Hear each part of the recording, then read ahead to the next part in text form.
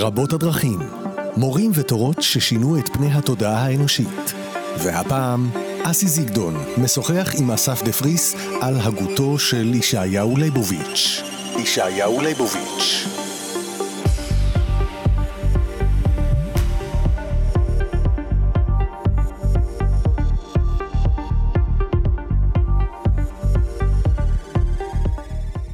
שלום לכם. ראשית, לפני הכל גילוי נאות, אני מחכה הרבה זמן לעשות סדרה, לשוחח ולהכיר טוב יותר את אחד האנשים המרתקים של הזמן החדש, אני אקרא לזה, כי הוא באמת היה פה עד לא מזמן, ישעיהו לייבוביץ.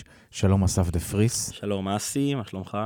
בסדר, תודה. כיף לפגוש אותך שוב, ואנחנו בעצם רק נציג אותך, מורה למחשבת ישראל, פילוסופיה והיסטוריה, וישעיהו לייבוביץ, נתחיל בלזרוק מה שנקרא רמז לעתיד, ננסה להבין רגע למה חשוב לעשות עליו סדרה, ומיד כשאתה אומר ישעיהו לייבוביץ, אני חושב שהקונוטציה הראשונה שעולה היא משהו שנוי במחלוקת, כן. משהו שמעורר ישר גלים.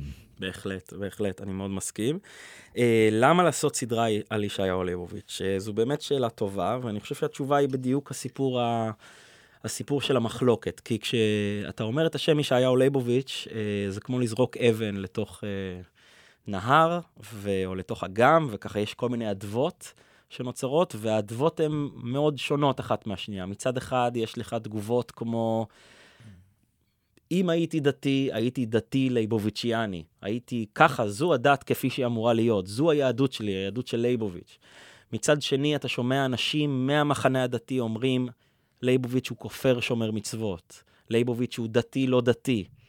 ודווקא הרבה פעמים אנשים שמאוד מחזיקים מהדתיות של לייבוביץ, יהיו אנשים שהם לא דתיים בעצמם. אבל הדיון הוא לא רק דתי, יהודי, כי אז הוא נשאר באיזה מרחב מאוד מצומצם. נכון, יש כמובן את כל הסיפור הפוליטי, שאני מאוד מחבר אותו להגות הדתית של לייבוביץ גם, ואנחנו נראה את זה בהמשך, כי בעצם לייבוביץ הוא איזושהי דמות קצת פרדוקסלית להרבה אנשים, מצד אחד אדם שנמנה על הציבור הדתי-לאומי בארץ, ומצד שני הוא בן אדם אולי מגדולי המתנגדים ומראשוני המתנגדים לשליטת ישראל בשטחים ולמפעל ההתנחלויות, שמאוד מזוהה עם הציבור הלאומי-דתי.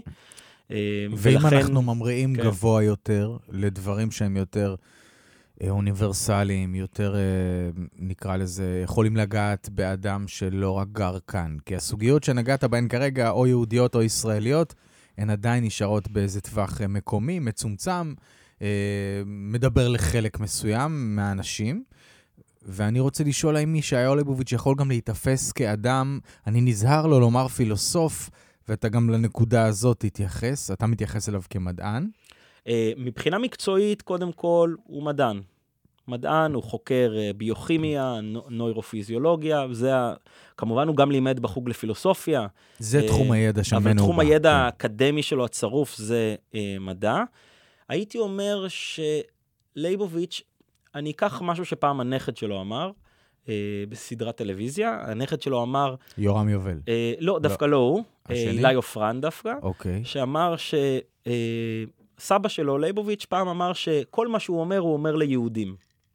האוזן הקשבת שהוא מחפש הם יהודים, והייתה לו סיבה מאוד טובה לדבר הזה, כי הוא באמת דיבר שיח יהודי, מאוד חזק. בכל זאת, איך אפשר לגזור כמה מסרים אוניברסליים מתוך הדבר הזה? אני חושב שהסיפור הגדול זה השנאה של לייבוביץ לכל סוג של אלילות. ואנחנו נקדיש לזה פרק, את הפרק השני בסדרה שלו. שמן הסתם אלילות מטאפורית. כן, יש כאן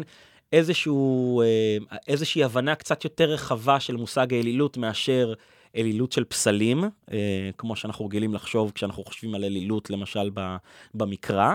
יש כאן אלילות, מובן קצת אחר של אלילות שעליו נרחיב בהמשך. אני חושב שמכאן אפשר לתפוס ככה מסר אוניברסלי חזק מאוד, שרלוונטי לא רק לדיון הפנים יהודי, פנים ישראלי שלנו. והייתי מוסיף עוד משהו, הדעות שלו לגבי מדע וערכים, מוסר ומדע, או אולי אי מוסריותו, המוסריותו של המדע, אלו גם דברים שהם יוצאים מההקשר היהודי הספציפי הישראלי, והולכים לכיוונים קצת יותר אוניברסליים, שבאמת עליהם אפשר לדבר, נקדיש להם קצת זמן בחלק החמישי. כן, כי כדי לסגור את הפתיח, הפרטיף הזה, אני רק שואל, אנחנו כרדיו שקורא לאנשים להתפתח פנימה, לדיון סביב הערכים הפנימיים של כל אדם, המצפן שלו, המצפן המוסרי שלו, מה מנחה אותך וכו' וכו', יוכל, וזאת השאלה האחרונה לקטע הזה, האם יוכל אמריקאי עכשיו שיושב ויקרא את כתביו של לייבוביץ, האם הוא ימצא שהוא יכול לנהל דיאלוג פנימי משמעותי ואמיתי מול הכתבים שלו? אני חושב שעם חלקם כן, בעיקר אם אתה גוזר השתמעויות פוליטיות רחבות מהדיונים הפוליטיים הספציפיים שלו, כי תמיד הדיונים שלו היו מאוד מאוד ספציפיים על מדינת ישראל למשל, אבל אפשר לגזור מהם איזושהי השתמעות אוניברסלית יותר. הייתי מוסיף גם שבאמת כל הדיון שלו על דת ומדע, ועל ערכים ומדע, על מוסר ומדע, אלו דיונים שהם יוצאים מגדר היהדות למשהו יותר כללי. גם נוצרי יוכל לקחת כן. צידה לדרך? אני חושב שבהחלט צידה לדרך, או להגיד את הצידה הזאת אני לא רוצה, כי הרבה אנשים גם אומרים את זה, וחלקם יש להם טיעונים לא רעים גם. וברשותך זה מה שגם ננסה קצת לעשות בסדרה הזאת. אני מאוד לא הייתי רוצה שנשאר בספקטרום היהודי-ישראלי, או ניכנס לדברים שעלולים להשתמע פוליטיים. כמובן שמראש אנחנו לא נוקטים עמדה, אבל גם שם הייתי רוצה שנרחיב את היריעה ככל האפשר. זאת אומרת, המטרה שלנו כאן היא לייצר שיחות שהן אוניברסליות ככל האפשר, שיכולות לדבר לכל אדם ככל האפשר, גם אם הוא לא יודע עברית, שמישהו יתרגם לו. אין בעיה. בסדר אז גם. זה המסע שאנחנו, אני אענה לאתגר. כן, אנחנו ננסה לצאת ולהוציא את הערך הטמון בכל שיחה, ולעשות זום אאוט. אז אנחנו ממשיכים בקצת רקע בסביבה, כמו תמיד. מי היה האיש, שנים, איך הוא גדל, באיזו אווירה וכו' וכו'. אוקיי, אז לפני שאני אגיד קצת פרטים ביוגרפיים על ישעיהו לייבוביץ, איפה הוא נולד וכו', אני רוצה להגיד עוד משהו קטן שאמר עליו פרופסור אביעזר רביצקי, פרופסור חשוב למחשבת ישראל. רביצקי אמר שהרבה אנשים רואים בלייבוביץ כנביא הזעם של החברה הישראלית, האיש שעמד בשער והתריע בעיקר נגד שליטת ישראל בשטחים. אבל רביצקי אמר שלדעתו פחות נכון לתאר את ישעיהו לייבוביץ כנביא זעם, אלא יותר כדמות הסוקרטית של החברה הישראלית, כסוקרטס. כי כמעט כל אדם ישראלי או יהודי בהקשר הזה, צריך לשאול את עצמו את השאלות של לייבוביץ העמיד בפניו. שאלות אודות הזהות שלו כיהודי, הזהות שלו כישראלי, והזהות שלו כאדם בתוך הדבר הזה, וכאן גם המימד האוניברסלי. אלו סוגיות שמבחינת רביצקי מעמידות את לייבוביץ דווקא כדמות סוקרטס, כמו סוקרטס שככה בעיקר שאל שאלות קשות ולא נתן את התשובות המוחלטות. אני חושב שזו הבחנה מאוד מעניינת, לאו דווקא נבואת זעם, אלא יותר השאלות הקשות שהוא הפנה כלפי הציבור הישראלי ברגעים קריטיים בהיסטוריה של מדינת ישראל. נוסיף רק שהוא באמת נחשב אחת הדמויות החכמות, החשובות בהגות, נקרא לזה לצורך העניין כרגע היהודית, במאה השנים האחרונות, ואת זה אנחנו בעצם מנסים לפענח. אוקיי, אז באמת אם כבר נגעת במה שנקרא ריבוי התחומים שלו, האינטרדיסציפלינריות שלו, היותו איש אשכולות, אז באמת לייבוביץ בכובעו המדעי כמדען, הוא חקר אנזימים, סוכרים, מערכת הלב, גנטיקה, תורשה, זה בכובע אחד, בכובע המדעי שלו, כמובן פרופסור לביוכימיה ונוירופיזיולוגיה, כפילוסוף, כפרופסור לפילוסופיה, כן? כהוגה דעות, הוא התעסק הרבה בשאלה הפסיכופיזית, שאלת גוף ונפש, גם כתב על זה ספר חשוב, שעד היום הוא ככה ספר מבוא בעברית, אחד הספרי מבוא בעברית הטובים שיש לסוגיית גוף ונפש, כן? האם האדם הוא רק גוף, או גם נפש, או גם וגם, האם הדברים האלו יכולים ללכת ביחד, אלו סוגיות שלייבוביץ התעסק בהם. סוגיה נוספת שהתעסק בה לייבוביץ כהוגה דעות, כפילוסוף, זו סוגיה של מה בין מדע לערכים, שהזכרנו אותה, וכמובן כהוגה יהודי, כסוג של פרשן יהודי, הוא כתב ספרים רבים, גם על תורה ומצוות בזמן הזה, על העם היהודי ועל מדינת ישראל, שיחות שהוא ניהל עם תלמידים ועלו על הכתב, על פרקי אבות, על 8 פרקים לרמב"ם, כמובן הערות על פרשת השבוע, ואולי מן המפורסמות זה שלייבוביץ כמעט ענה לכל בן אדם ששלח לו מכתב, ובאמת חלק מהדברים יצאו לאור, למשל בספר שיצא לא מזמן, רציתי לשאול אותך פרופסור לייבוביץ, שבו יש הרבה מאוד תשובות שלייבוביץ נותן לכל אדם מישראל מקטן ועד גדול, תשובות שמכילות הגות מאוד קדושה בפנים, בתשובות לפעמים מאוד קצרות, מאוד כנות, מאוד אינטימיות גם. שזה, אגב, אני רק רוצה לחזק את עניין האיש אשכולות, שהרי בזמן החדש אנחנו פחות מורגלים באנשים שהם מולטי-דיסציפלינריים ברמה הזאת, שהם מחברים ככה, נקרא לזה מדע ורוח. זאת אומרת, אנחנו רגילים או למדענים או לפילוסופים.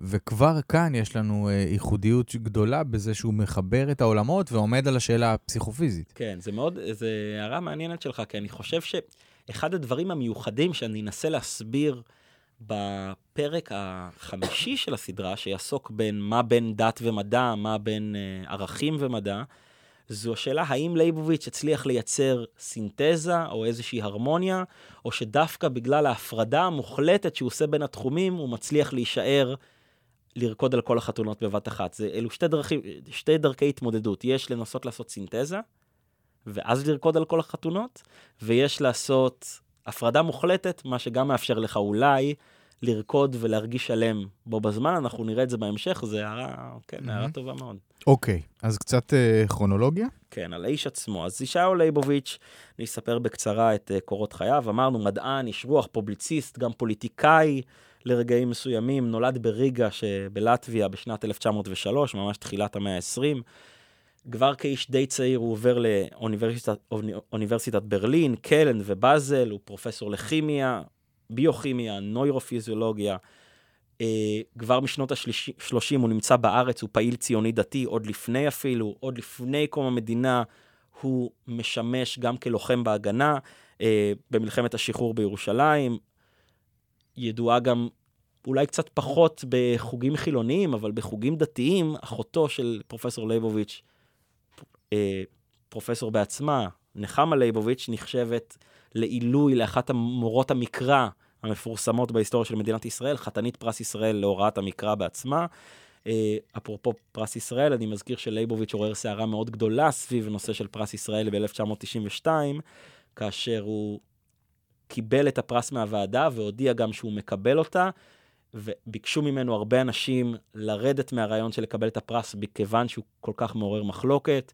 בעיקר המחלוקת הייתה איך בן אדם שהשתמש בביטוי כל כך קשה כמו יהוד או נאצים, כלפי אוכלוסייה מסוימת במדינת ישראל, הוא התכוון למנטליות מסוימת או לאוכלוסייה מסוימת של מתנחלים שיושבת בשטחים. השאלה איך בן אדם כזה יכול לקבל פרס ישראל, הוא באמת בסוף ויתר על הפרס, עורר סערה ציבורית גדולה. זה האיש, נפטר ב-1994, חשוב להגיד גם שהוא איבד 2 בנים בדרך ממחלות. ספרים שהוא כתב, כמו שאמרנו, תורה ומצוות בזמן הזה, יהדות, עם יהודי ומדינת ישראל, הרבה מאוד שיחות על הרמב"ם.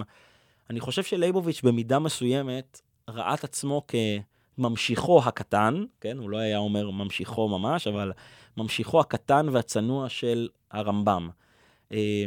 האם הוא באמת ממשיכו ההגותי? אני בטוח שיש הרבה מאוד פרופסורים באוניברסיטה שיחלקו על איך שהוא מבין את הרמב"ם, אבל הוא מבחינתו של לייבוביץ עצמו, קולו של הרמב"ם במאה העשרים בהקשר היהודי ציוני.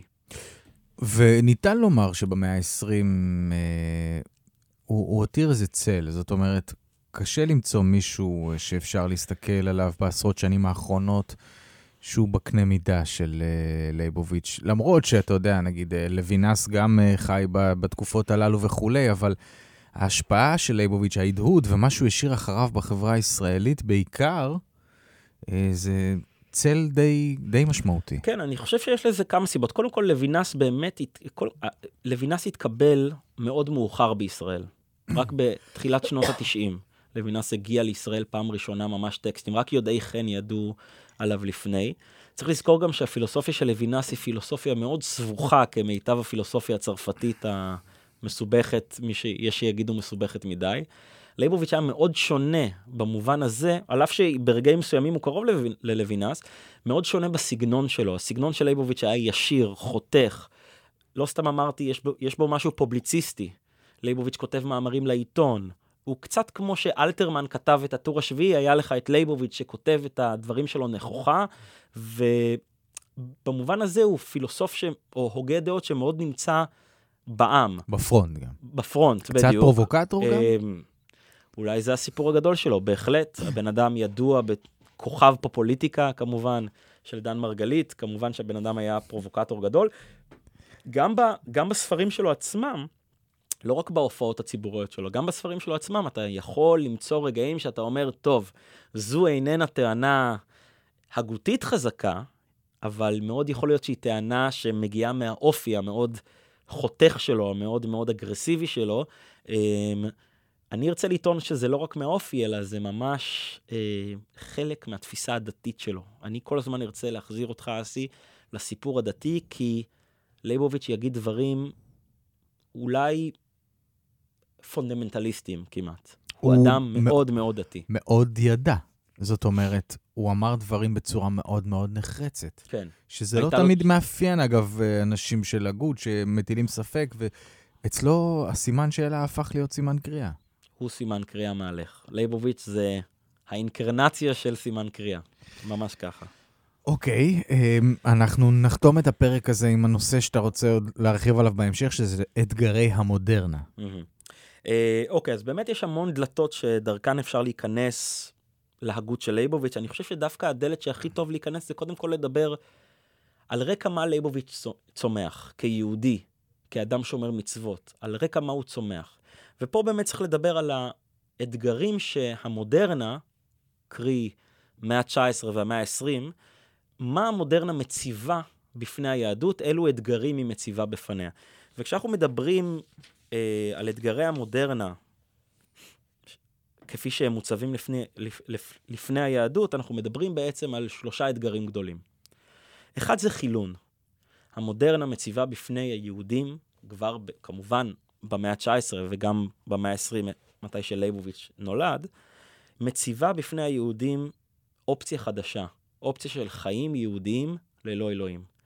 זאת היא אופציה שלא הייתה כמותה אף פעם, לא רק ליהודים, גם לנוצרים וגם למוסלמים. אנחנו מדברים על מערב אירופה, זה כמובן בעיקר נוצרים וגם יהודים. ופעם ראשונה יש תחושה שהכנסייה והדת, ובתוך זה גם בתי הכנסת, יורדים ממעמדם ועולה עולם חופשי. חופשי מעול תורה ומצוות, חופשי מעולה של הכנסייה. המדע משתחרר, זה יהיה מגוחך לחשוב על גלילאו גלילי אומר, אף על פי כן נוע תנוע במאה ה-19, כן? זה משהו באמת מהעולם של כמה מאות שנים לפני. אז הכנסייה יורדת ממעמדה. איך זה בא לידי ביטוי ביהדות? בעיקר זה בא לידי ביטוי בכך שעולה זרם רפורמי חדש. עולים משכילים, חיים נחמן ביאליק, צומח באותם שנים, כן, תחילת המאה ה-20, כותב שירים מאוד לא דתיים, ורחמנא ליצלן לא עלינו, גם כותב אותם בשפת הקודש, כן, מחלן את השפה העברית. זה תהליך חילונה של השפה העברית, תהליך לא פשוט, משפת קודש לשפת חול, זה חלק מהתהליך של החילון. ברדיצ'בסקי, ואפשר להגיד עוד הרבה מסופרי ההשכלה, זה אתגר אחד, מאוד גדול, כן, ריקון של היהדות מתכני הדתיים. האתגר השני הוא כמובן האמנסיפציה. האתגרים, אני מחלק אותם קצת באופן מלאכותי, הם כמובן קשורים אחד לשני. האמנסיפציה שבאה ואומרת ליהודים, חברים, לא רק שלהאמין באלוהים זה לא חובה, אנחנו גם מאפשרים לכם המון המון דברים אחרים. עכשיו אתם יכולים להתקבל לאוניברסיטאות, אתם יכולים להיות אנשי העולם הגדול. אחד האתגרים שבמאה ה-18 משה מנדלסון מתמודד איתם, זה שהחברה הכללית שואלת אותו, אדון מוישה היקר, למה אתה עדיין יהודי? הנה נתנו לך הכל, מה אתה שומר על דת אבותיך הפרימיטיבית? והוא צריך לענות על זה, ובגלל זה הוא כותב את ספרו ירושלים. אז לייבוביץ הוא לא מנדלסון, אבל האתגר של למה יהודים בעולם שהוא כל כך אוניברסלי כבר צריכים לשמור על הזהות הפרטיקולרית שלהם. זה האתגר השני. והאתגר השלישי, שאני מדבר כל הזמן, אני מדבר על האתגרים שהמודרנה מציבה לדת ישראל. האתגר השלישי זה שהמודרנה מצמיחה בתוך דת ישראל תחליף לדת ישראל. וזה הלאומיות, קרי הציונות. ופעם ראשונה בהיסטוריה היהודית, יהודים דתיים צריכים להתמודד עם העובדה שיש אנשים, יהודים לא פחות מהם, לפי עדותם, שרוצים להילחם להקמת ישות לאומית יהודית שלא דתית, בארץ הקודש. ולייבוביץ, כאדם שהוא חווה כבר את הקמת מדינת ישראל, גם כאדם דתי צריך לשאול, אגב, כל אדם דתי צריך לעשות את זה, לשאול את עצמו, איך אני מבחינה תיאולוגית, מבחינה דתית, מסדיר בראש שלי את זה שהמדינה, שהגלות הסתיימה על ידי חבורת פורקי עול. איך עושים את זה? הדברים האלו, שלושתם, חילון, אמנסיפציה ולאומיות, הם האתגרים הגדולים של לייבוביץ יצטרך להתמודד איתם. חילון זה מדע, אמנסיפציה זה למה לשמור על היותך יהודי בכלל, מה הערך של זה, והלאומיות, האם יכולה להיות מדינה יהודית בלי דת, האם אמורה להיות מדינה יהודית בלי דת. אני מוסיף עוד דבר אחד ברשותך, שזה, אני שם את זה ככה על השולחן, למרות שזה לא האתגר המרכזי. לייבוביץ בכל זאת חווה את המאה העשרים, אמנם הוא לא היה בשואה, הוא כבר היה בארץ ישראל, אבל גם המשבר של אמונה באלוהים אחרי השואה, הוא משהו שלייבוביץ יצטרך להתייחס אליו. איך ממשיכים להחזיק באמונה באלוהים, אחרי ששליש מהעם היהודי הושמד בשנות ה-30 וה-40. וברשותך, את כל הדיונים והשאלות האלה, כמו שהבטחתי, אנחנו ניקח למחוזות רחבים יותר בהיבט הכללי. זאת אומרת, מבחינתי, יהדות, אני אעמיד את השאלות מול דת. ושואה ועניין של אלוהים, אז זה לוקח אותנו לשאלות גדולות של חורבן מול קיום אלוהים וכו' וכו'. זאת אומרת, לגמרי. נתחיל מהזהות היהודית, אבל נצא למהות האוניברסלית. לגמרי. רבות הדרכים, מורים ותורות ששינו את פני התודעה האנושית. והפעם, אסי זיגדון משוחח עם אסף דפריס על הגותו של ישעיהו לייבוביץ. ישעיהו לייבוביץ.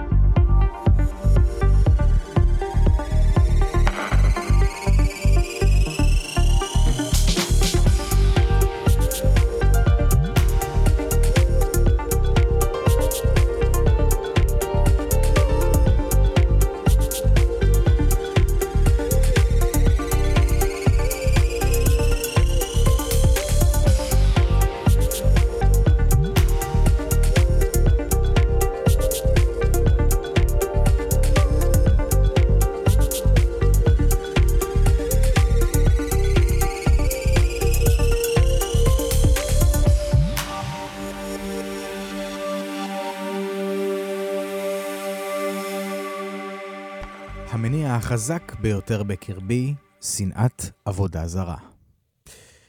אנחנו בפרק השני בסדרה אודות ישעיהו לייבוביץ, איתי באולפן אסף דפריס, מורה למחשבת ישראל, היסטוריה ופילוסופיה. שלום אסף. אהלן, אסי. ושלום לכם למי שמאזין לנו. אז המניע החזק ביותר בקרבי הוא שנאת עבודה זרה. שמע, זה גם משפט חזק, גם יש פה את המילה שנאה, שזאת מילה חזקה. גם עבודה זרה, שזה אחד המושגים הטמאים והקשים ביותר בעולם הדתי היהודי. משפט מאוד מאוד טעון, והמניע הוא נגטיבי. כן. בוא נדבר על זה. אני חושב שאולי זה המשפט הכי נכון להתחיל איתו סדרה לייבוביץ, להתחיל לדבר על תוכן של ישעיהו לייבוביץ, כי בעצם מה שלייבוביץ אומר זה שלשנאת עבודה זרה יש ערך דתי, אמיתי, שהוא חלק מהדרך שלך לאהוב את אלוהים. אחת מההשתמעויות של אהבת האל, של האדם, זה לשנוא ולשלול עבודה זרה. וזה אגב, אנחנו כבר מכירים פחות או יותר מהמקרא, כאשר יורדות 10 הדיברות, ואלוהים אומר, או משה מעביר את המסר האלוהי ואומר, אנוכי אדוני אלוהיך, לא יהיו לך אלוהים אחרים על פניי. זה בדיוק הכוונה. כן, לייבוביץ מחבר פה את שני הדברים ואומר, כדי להכיר באל האחד, אתה חייב לשלול הרבה מאוד אלילים אחרים, ובאמת כשלייבוביץ אומר את זה, אגב, הציטוט הזה לקוח מתוך סרט של יגאל בורשטיין, שנקרא לייבוביץ במעלות, שם הוא יושב במכונית ומתווכח עם פרופסור אלדד על תפיסות דת ומדינה ושטחים, ולאן עתידה של מדינת ישראל הולך, והוא אומר, המניע החזק ביותר בקרבי, שנאת עבודה זרה, הוא באמת מתכוון לזה שכיהודי הדבר שהוא הכי שונא, זו עבודה זרה. ואנחנו צריכים להבין מה זה. מה זה עבודה זרה? לגמרי. תראה, ברמה הרוחנית למשל, אנחנו תמיד אומרים שאלילות ועבודה זרה, זה בעצם שאנשים הולכים החוצה. זאת אומרת, אם התפיסה הרוחנית אומרת שכולנו חלק מהאלוהות ומהיצירה, ולכן יש לכולנו אחריות על הבריאה ועל הכל, אז הרמה הגבוהה או הנסתר, הסמוי, התמון בכל הנושא הזה של אלילות ועבודה זרה, הוא בזה שאנשים כל הזמן יוצאים החוצה. עובדי אלילים הם אלה שמעריצים את החומר, אתה יודע, פונים החוצה, מחפשים לרפד את נשמתם בדברים שונים מבחוץ, בלמלא מבחוץ, ובמקום ההבנה שהאלוהות קיימת בתוכם, ומשם הם יכולים להצמיח אותה. מעניין. אני חושב אוקיי, באמת מושג האלילות דורש פה איזשהו פירוק. מושג העבודה זרה, מושג אלילות. אגב, מושג האלילות קיים במקרא, מושג עבודה זרה לא ממש קיים במקרא, זה באמת מונח יותר חז"לי, אבל הכוונה היא די דומה בסך הכל. חז"ל מקדישים מסכת עבודה זרה שלמה, איך מסדירים את היחסים מול עובדי עבודה זרה שנמצאים בארץ באותה תקופה. הייתי אומר ככה, מושג האלילות עובר שינוי בעצמו במהלך ההיסטוריה, דרך העיניים היהודיות, דרך העיניים המונותאיסטיות בכלל. בספרי הקודש, בתנ"ך, אלילות היא באמת אנשים שמחזיקים בפסלים, אנשים שמקדשים את החומר כאיזשהו סמל, בעל כוחות מאגיים כאלו ואחרים. זו גם התנהגות שלפעמים במקרא מחוברת עם איזושהי התנהגות היא מוסרית, למשל להקריב בנים למולך, כן? לפעמים התנהגות מינית מופקרת, כל מיני דברים כאלו, חוויות אורגיאסטיות כאלו של... אני תמיד מנסה לחשוב קצת על משחקי הכס, כן? מי שמכיר פרקים משחקי הכס, שם אפשר לראות, כן? עובדים תמיד את העץ או את האליל ומקריבים ועושים כל מיני מעשים מיניים, זה באמת אלילות. אולי אחד הדברים שמאפיינים את היהדות היא לא תעשה לך פסל ותמונה. אגב, היהדות המקראית, יותר נכון לומר דת ישראל המקראית, לא אומרת שלאלוהים אין תמונה, אין לו פנים.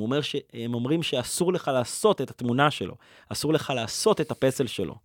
כן? לא כתוב שאין לו, כתוב שאסור, יש איסור להציג אותו. כן? לא יראני האדם וחי. אז מושג האלילות במקרא הוא מושג של אלוהים, הוא לא בעל יכולת ייצוג, אי אפשר לייצג אותו, הוא לא יכול לבוא לידי ביטוי בחומר, וגם אסור לייצג אותו בעץ, בפסל וכו'. אבל זה מושג האלילות המקראי.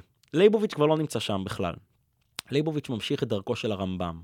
כבר הרמב"ם במאה ה-12 כותב במורה נבוכים, שמגוחך לדבר על אלילות במונחים המקראיים, במונחים של אדם שמכין לאיזשהו פסל כדי שירד גשם. הרי הרמב"ם חי בעולם מונותאיסטי לחלוטין, דת האסלאם היא דת יותר מייחדת אלוהים מהיהדות אפילו, והרמב"ם אומר, האלילות הגדולה שאני מתמודד איתה, היא האלילות המנטלית, לא האלילות הפיזית החומרית, האלילות המנטלית שאומרת שאדם מדמיין את אלוהים במונחים אנושיים. שאדם מדמיין את אלוהים בראש שלו במונחים של רצון, במונחים של שינוי, במונחים של האלוהים הזה הוא מלך, אני מדמיין מלך אנושי ואני מדביק לאלוהים תכונות של מלך, ולכן אני מצפה ממנו למשל שישרת אותי, שייתן לי דברים, שלא יכעס עליי, שייתן לי שכר, כמו שאני מצפה ממלך רגיל. אלו אחד הדברים שהעסיקו את לייבוביץ, וכמובן את הרמב"ם ובעקבותיו. אבל ככה המקרא כתוב, בהאנשה הזאת. זאת אומרת, כל הזמן יש... האלוהים מקבל תכונות אנושיות, אז אנשים אתה יודע, גדלו על זה, התחנכו על זה, וככה זה הציור שלהם היה בראש. בדיוק, ולכן הרמב"ם כותב את מורה נבוכים, כדי לתת לנו את המפתחות הפרשניים הנכונים, איך לפרש מה הכוונה כשכתוב יד אלוהים, מה הכוונה שכתוב שאלוהים הוא מלך ושהוא רחום, האם זה רחום כמו שאדם רחום, מה זה בדיוק אומר, כאן יש פרקים שלמים במורה נבוכים שעוסקים בנושא הזה. אני אגיד עוד דבר, לא רק שמבחינת לייבוביץ אסור לדמיין את האלוהים כאדם, או אסור לדמיין אותו כבעל תכונות אנושיות, גם אסור לדמיין אותו כמישהו שנמצא שם לעזרתך. כי העיקר הוא עבודת האלוהים, ולא איך אלוהים עובד את האדם. אוקיי? וכאן יש כאן מתח מאוד חזק עם טקסטים מרכזיים במסורת היהודית, שלייבוביץ יצטרך לתת עליהם את הדעת. הייתי אומר עוד דבר, יותר מזה אפילו. לייבוביץ רואה באלוהים דבר נשגב לחלוטין, בלתי ניתן להבנה. בלתי ניתן ליכולת תפיסה בכלל. כאן הוא ממשיך את הרמב"ם שאומר לך דומיית תהילה, שלאלוהים השבח הכי גדול הוא השתיקה, כי אי אפשר להבין אותו. הרמב"ם מנסח תורת תארים שלילית, שבה אי אפשר לומר שום דבר על אלוהים. לייבוביץ הולך מאוד חזק בעניין הזה, ואומר על אלוהים אי אפשר לומר שום דבר, עליו צריך לשתוק, אפשר רק לעבוד אותו, לקיים חובות מולו. זה הרעיון הגדול של האל. האל הוא אדון על כל המעשים, הוא אדון עליך, ואתה צריך לעבוד אותו כפי שאבותיך עבדו אותו כל השנים. אממה, יש כאן בעיה, כי אבותינו עבדו כל השנים עם טקסטים מענישים, עם טקסטים שמדמיינים את אלוהים גם כאדם. יש כאן מתח מאוד גדול, אז לייבוביץ יצטרך לפתור אותו, בדיוק כמו שהרמב"ם פותר אותו. אבל איפה לייבוביץ נפרד פה מהרמב"ם? לייבוביץ נפרד מהרמב"ם באותו מקום שהוא מזהה בעת החדשה סכנות אלילות חדשות. העת החדשה, מודרנה, כאן אני מחבר את לייבוביץ להיותו הוגה מודרני, אומר שסכנת הלאומיות היא הדבר שהולך לסכן את דת ישראל הכי הרבה. סכנת הלאומיות, הייתי אומר אולי סכנת הלאומנות. כי מבחינת לייבוביץ, דת שעוסקת בארץ, שעוסקת באדמה, שעוסקת שאלוהים הבטיח לך דברים, ולכן יש לך זכות לקחת אותם. בשם האלוהים. בשם האלוהים, היא דת שלא עומדת באמת מול האל, אלא בעצם עובדת את האדם ואת הרצונות הספציפיים שלו והאינטרסים שלו לביטחון, למולדת וכו', שהם אינטרסים חשובים. אני מזכיר שלייבוביץ לחם במלחמת השחרור, כן? הוא היה ציוני, אבל הם לא אינטרסים חשובים מבחינה דתית ללייבוביץ, וזה אולי הפחד הגדול שלו. זאת אומרת, אתה מדבר על הציר שמחבר את הדת, את אלוהים, לדברים גשמיים כמו אדמה ולאומנות וארץ וגבולות והגדרות וכו' וכו'. אנחנו מכירים סיפור על איזה ראש ממשלה שנרצח על הציר הלוגי הזה, נקרא לזה, אוקיי? אני חושב שאולי אפילו אפשר... לייבוביץ מת ממש לא הרבה זמן לפני זה. קצת ניבא את זה. במידה מסוימת כן, הוא לא ניבא את זה ספציפית, אבל ניבא את המגמה המסוכנת הזאת. בהחלט, ואני חושב שאולי... בשם האלוהים, הכל מותר. בדיוק. עכשיו, אני חושב ששווה לקרוא איזשהו ציטוט של לייבוביץ ממאמר שהוא כותב ב-91, שנקרא קדוש, קדוש ולא קדוש, כדי להבין מה הכוונה בדיוק של לייבוביץ אומר עבודה זרה. אני מקריא. עיקרה של האמונה באלוהים הוא לא להאמין בשום דבר שאינו אלוהי. לא לקדש את מה שנובע מצרכים, מאינטרסים, ממגמות, מאידיאלים וחזונות של האדם. גם מבחינה אנושית, אלה הם דברים נעלים, וכשדברים אלה נעשים מקודשים, יש לשבור אותם. משה איש האלוהים, כשנמסרו לידו הלוחות אשר הכתב עליהם הוא כתב האלוהים, הוא שיבר אותם, שבר אותם כדי להראות לעם שאין קדושה בשום אובייקט. כן? שהאובייקט הזה נועד להם, אבל הם לא מתכוונים לעבודת השם. יתר על כן, כשהקדושה עשויה להפוך להם לרועץ, כן? לפעמים הקדושה היא מושג מאוד מאוד מסובך, כי מכיוון שהקדושה היא כל כך למעלה, אין לאדם ברירה אלא להתחיל למלא אותה בתכנים שלו, וכאן רובצת סכנת האלילות. כשאתה אומר, זה קדוש וזה קדוש, אבל בעצם אתה לא מזהה שזה סתם אינטרסים, אלו סתם אינטרסים שחשובים לך, שהתחלת לקרוא להם קדוש. קדוש מבחינת לייבוביץ זה לא מה שחשוב לי.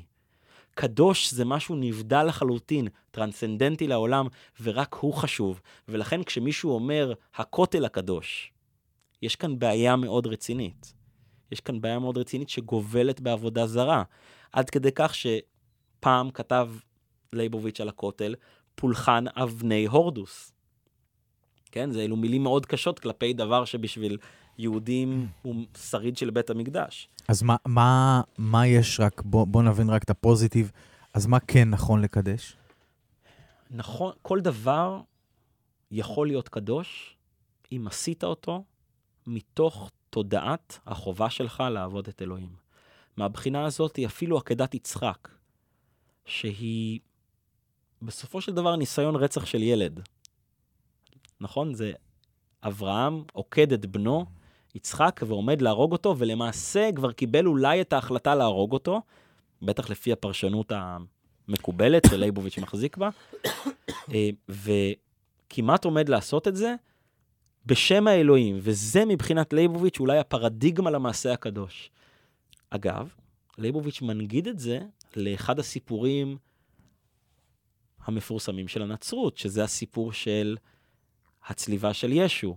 אם ביהדות, אומר לנו לייבוביץ, אלוהים ביקש מאברהם להקריב את בנו יחידו, בנצרות אלוהים לוקח את בנו ומקריב אותו בשביל בני האדם. ולכן מבחינת לייבוביץ בנצרות יש סוד אלילי אמיתי. לא רק שאלוהים מתגלה בבשר, אלא הוא מקריב את עצמו כדי להציל את בני האדם מהחטא הקדמון. זה הנצרות. והיהדות אומרת לא, האדם חייב לעבוד את אלוהים, אפילו להקריב את בנו.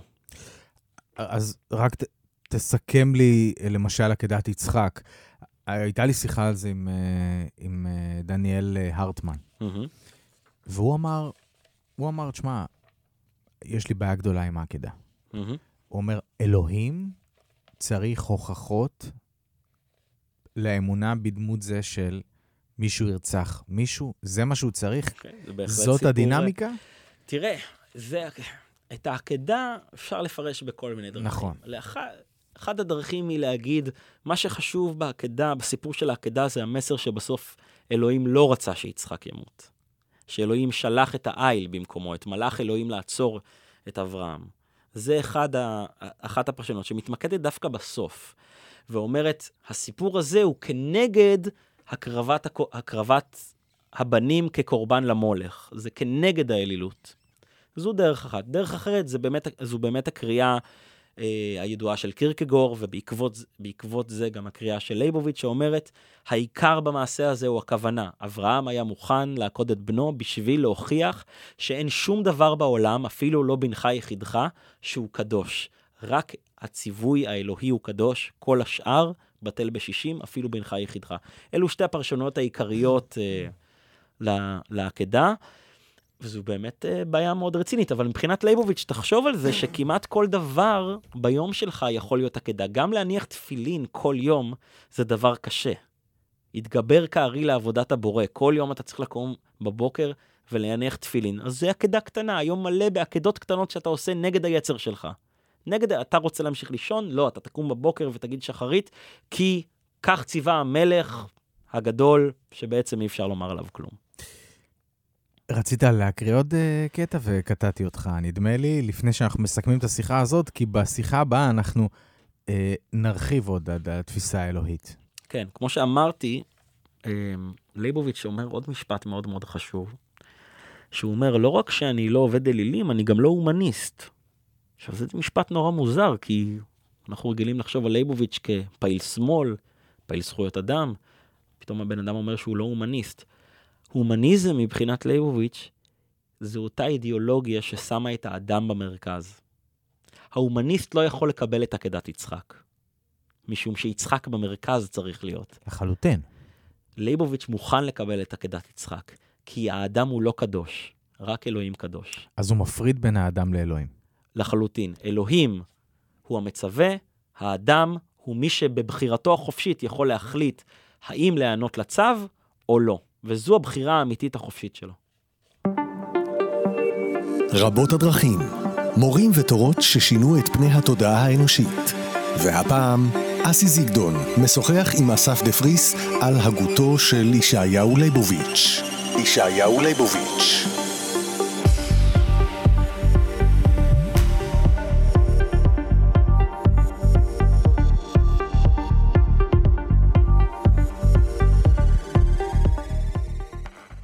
עכשיו קצת על תפיסת האל הרדיקלית של ישעיהו לייבוביץ. איתי באולפן אסף דפריס, שיחה שלישית.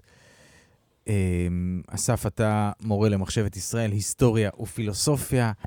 שלום לכם, למאזינים שלנו, ואנחנו ממשיכים על הרצף הזה. התחלנו לדבר על אלוהים, ואנחנו ממשיכים. ונדמה שלייבוביץ עושה באמת הפרדה בין האדם לבין אלוהים. זאת אומרת שהאלוהים הוא חיצוני למה שאנחנו רואים, לבריאה הזאת? כן, אלוהים הוא הנשגב המוחלט, מעל החומר, בלתי ניתן לידיעה. הדרך היחידה ליצור איתו קשר, זה דרך ההכרעה הפרטית, האוטונומית שלך, לעבוד אותו, בדרכים שניתנו לך. כלומר, אין כאן שום רגע של התגלות, אין שום רגע שבו אלוהים יוצא מן השערה ועונה לך. אלו חיים די סיזיפיים, די קשים, ליטאיים מבחינות מסוימות, כן? לא סתם לייבוביץ נולד באזור הזה. ולייבוביץ פה טמון הערך הדתי הגדול מבחינת לייבוביץ. לעבוד את אלוהים למרות הנשגבות שלו, למרות שהוא לא נגלה אליך, זה הדבר הגדול. זה הערך הדתי הגדול. אני חייב לשאול, אבל מה יצא לי מזה? האם לייבוביץ דבק בתפיסה הדתית היהודית של העולם הבא וכל הסיפור הזה, או של מה יצא לי? זה בכלל לא שאלה רלוונטית בשבילו. זאת אומרת, הוא אומר, אין מקום בכלל לאינטרסים פה, חבר'ה. אני חושב שאמרת פה את המילה לא רלוונטי. אני חושב שלייבוביץ השתמש בה המון פעמים הוא השתמש במילה אי רלוונטי. זה פשוט לא רלוונטי, ואני אסביר מה הכוונה. תראה, זה דווקא דוגמה קצת קשה. אמר פעם, אדם ניצול שואה, פעם שלח ללייבוביץ מכתב, שלייבוביץ סיפר על זה אחר כך באחד הספרים שלו, שבו הוא אמר ללייבוביץ, אני איבדתי את האמונה באלוהים אחרי השואה, באושוויץ אפילו, ממש באושוויץ איבדתי את האמונה באלוהים. ולייבוביץ ענה לו תשובה קשה מאוד. הוא כתב לו, אני מבין את מה שאתה אומר, אבל דעתי הנחרצת היא שאם איבדת את האמונה באלוהים באושוויץ, סימן שאף פעם לא האמנת באלוהים, אלא האמנת רק בעזרתו של אלוהים. שזה באמת לא אותו דבר. לייבוביץ עומד פה על איזה מבחן, על איזושהי נקודה, מקרה מבחן מאוד חזק. אתה מאמין באלוהים כי הוא האלוהים, ואתה לא מאמין באלוהים כי הוא קופת החולים שלך, שר הביטחון שלך, שר הכלכלה שלך, או שר הרווחה שלך. עכשיו, זה מתנגש עם כל המושגים הדתיים הבסיסיים, עם כל דרך חשיבה הדתית המסורתית כפי שאנחנו מכירים, ממש בכתבי הקודש, כי השאלה הגדולה היא איך לייבוביץ מסתדר כשהוא אומר את הדעה הנחרצת הזאת, אפילו עם דברים שיהודים קוראים פעמיים ביום באהבה, כמו שאומרים, את קריאת שמע. קריאת שמע אומרת, כן, ואהבת את השם אלוהיך בכל לבבך ובכל נפשך. ואחר כך כתוב גם, ואם תשמע במצוותיי, אז אני אתן לך גשם ומטר ודגנים ומה שלא, וארץ זבת חלב ודבש. אז איך יכול להיות, הנה, כבר בקריאת שמע יש לנו את הבקשות האלו מאלוהים, ואת הברית. הברית הזו היא בעצם ברית בין מישהו מאוד חזק, שיכול לתת לך גשם ויכול לתת לך שכר. אז איפה האלוהים של לייבוביץ נכנס פה? אז באמת פה לייבוביץ הולך להדגיש דעה רמב"מית, מימונית מאוד, והוא לוקח אותה אפילו צעד אחד הלאה, שבא ואומרת, בעצם הדת מחולקת לשתי רמות. האמונה הדתית מחולקת לשתי רמות. אמונה אחת זה אמונה שלא לשמה, או עבודה שלא לשמה. זה עבודת האל שאתה עושה כדי לקבל שכר.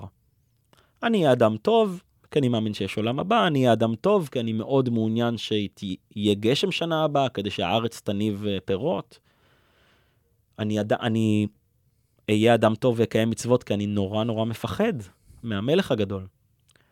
זו דעה אחת. דרגה די נמוכה, שהרמב"ם מזהה אותה כסוג של אמונה הכרחית להמוני העם. אמיתות מועילות כאלו, שאנשים יתפקדו, מעין אמנה חברתית כזו. אפלטון קרא לזה שקרים אציליים, שקרים שמובילים אותך למקום הנכון. ולייבוביץ נמצא שם. מצד שני, יש דרגה נוספת, אמונה לשמה, שבה אתה עובד את אלוהים, כי זה הדבר הנכון לעשות, לא מתוך ציפייה לשכר. אתה עובד את אלוהים משום שהוא אדון עולם. אתה עובד אותו כי זו חובתך, וזו תפילה לשמה, עבודה לשמה, ולכן גם מבחינת לייבוביץ, העיקר במעשה הדתי הוא הכוונה העמוקה שלך לעבוד את אלוהים, באשר הוא אלוהים, לא באשר הוא מכשיר כספומט נצחי ומיוחד שבא לתת לך שכר בדמות גשם או חיים בעולם הבא. לא, זה לא הסיפור הגדול. זה לא הסיפור הגדול שלהם. זאת אומרת שלייבוביץ לא היה אומר בעזרת השם, נגיד. תראה, אני בטוח נפלט לה. אני די בטוח שהוא... תראה, לייבוביץ כן קרא את הטקסטים. זה לא שהוא היה מצנזר, אומר, טוב, את הפרשה השנייה בקריאת שמע אני לא קורא. זה לא הסיפור, הוא לא צנזר. הוא קרא את הדברים, אבל הוא גם אמר שאם החכמים היו אומרים לקרוא ספר טלפונים פעמיים ביום, הוא היה קורא ספר טלפונים, כי זו הדת המוכתבת. זו הדת המוכתבת, וזה מה שאתה עושה. אבל אם הכוונה שלך היא לעשות את זה כדי לקבל שכר, פה אתה נתקל בבעיה דתית. אם הכוונה שלך היא לעבוד את אלוהים, כי זו הדרך לעבוד את אלוהים, כאן אתה נמצא בדרגת האמונה לשמה, העבודה לשמה, שזו הדרגה הגבוהה. בעצם הייתי אומר, האוטונומיה המוחלטת של האדם לעמוד מול אלוהיו. לייבוביץ, אגב, יש לו קריאה מאוד מעניינת של מחזור התפילה ביום הכיפורים. לייבוביץ אומר, תראו, ביום הכיפורים אומרים הרבה מאוד, מותר האדם מן הבהמה, עין כי הכל הבל, כן? אין שום הבדל בין אדם לבהמה, כי באמת הכל הבל הבלים, זה גם סוג של ציטוט, זה וריאציה על פסוק מקהלת, וזה דבר מאוד מאוד מוזר, אומר לייבוביץ, שדווקא ביום כיפור, שבו מבקשים סליחה מאלוהים, ובסוף אתה אומר, זה דבר שאומר, טוב, אין שום הבדל בין אדם לבהמה, הרגע ביקשת מלא סליחה מאלוהים, בהמה לא מבקשת סליחה, במה אתה כל הזמן דומה לבהמה, איזה מין משפט זה תקוע ככה באמצע התפילה ביום הכיפורים, באמת אומרים את זה 4-5 פעמים ביום הכיפורים. ואז מגיע לייבוביץ לתפילת הנעילה, ובתפילת הנעילה באמת מוסיפים משפט נוסף. לא רק מותר האדם מן הבהמה עין כי הכל הבל, כן? לא האדם דומה לבהמה כי הכל הבל הבלים, אלא אתה הבדלת אנוש מראש ותכירהו לעמוד לפניך, כן? אתה, אלוהים, הבדלת את בן האדם, את בן האנוש, לעמוד לפניך, יש לבן האנוש את היכולת, את אותה אוטונומיה, להגיד, אני לא רק בטבע, אני לא רק מונע על ידי הצרכים שלי, אני לא מונע על ידי האינטרסים ההישרדותיים שלי, אני גם יכול לעקוד את בני, אני גם יכול לעקוד את עצמי, אני יכול להגיד, יש דבר יותר גדול ממני, ואני מחויב אליו, אני עובד אותו. זו תפיסה עמוקה מאוד, דתית, שאומרת שהיסוד של העבודה הדתית היא בכוונה שלך לעבוד משהו שהוא לא אתה, שהוא יותר גדול ממך ושהוא לא בעולם.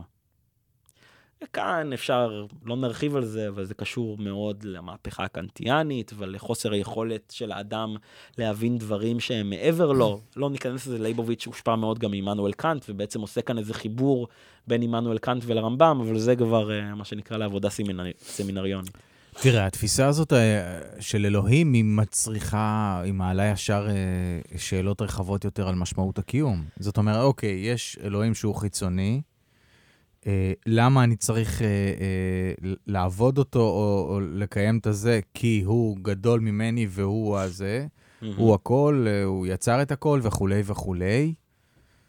אבל מה הסיפור של אתה יודע, הוא התייחס לשאלות, אפרופו דיברת על דברים אולי עם נגיעות מטאפיזיות, או דברים שהקבלה והמדע יכלו להתייחס אליהם. איפה הוא שם על הספקטרום הזה של כל הדבר הזה? מה הסיפור? אוקיי, הבן אדם חי בשביל לשרת את אלוהים, זאת משמעות הקיום?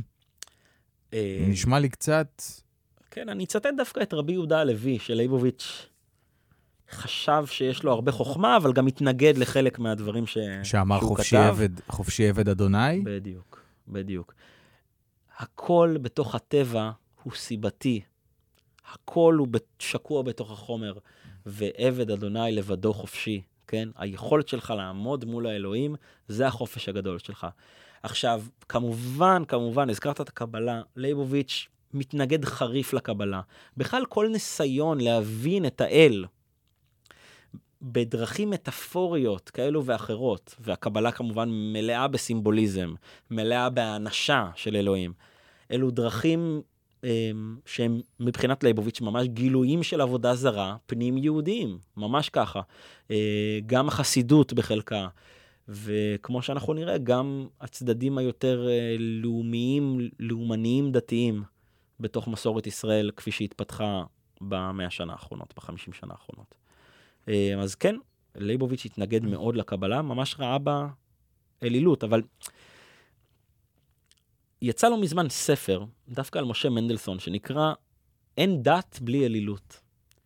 זו כותרת מאוד מאוד מדויקת. גם לייבוביץ יודע שאין דת בלי אלילות, מכיוון שאלוהים הוא הנשגב המוחלט, אי אפשר לתפוס אותו, ולכן נורא נורא קל ליפול למקומות שבמקום אלוהים אתה עובד את האינטרסים שלך, במקום אלוהים אתה עובד מוסדות אנושיים.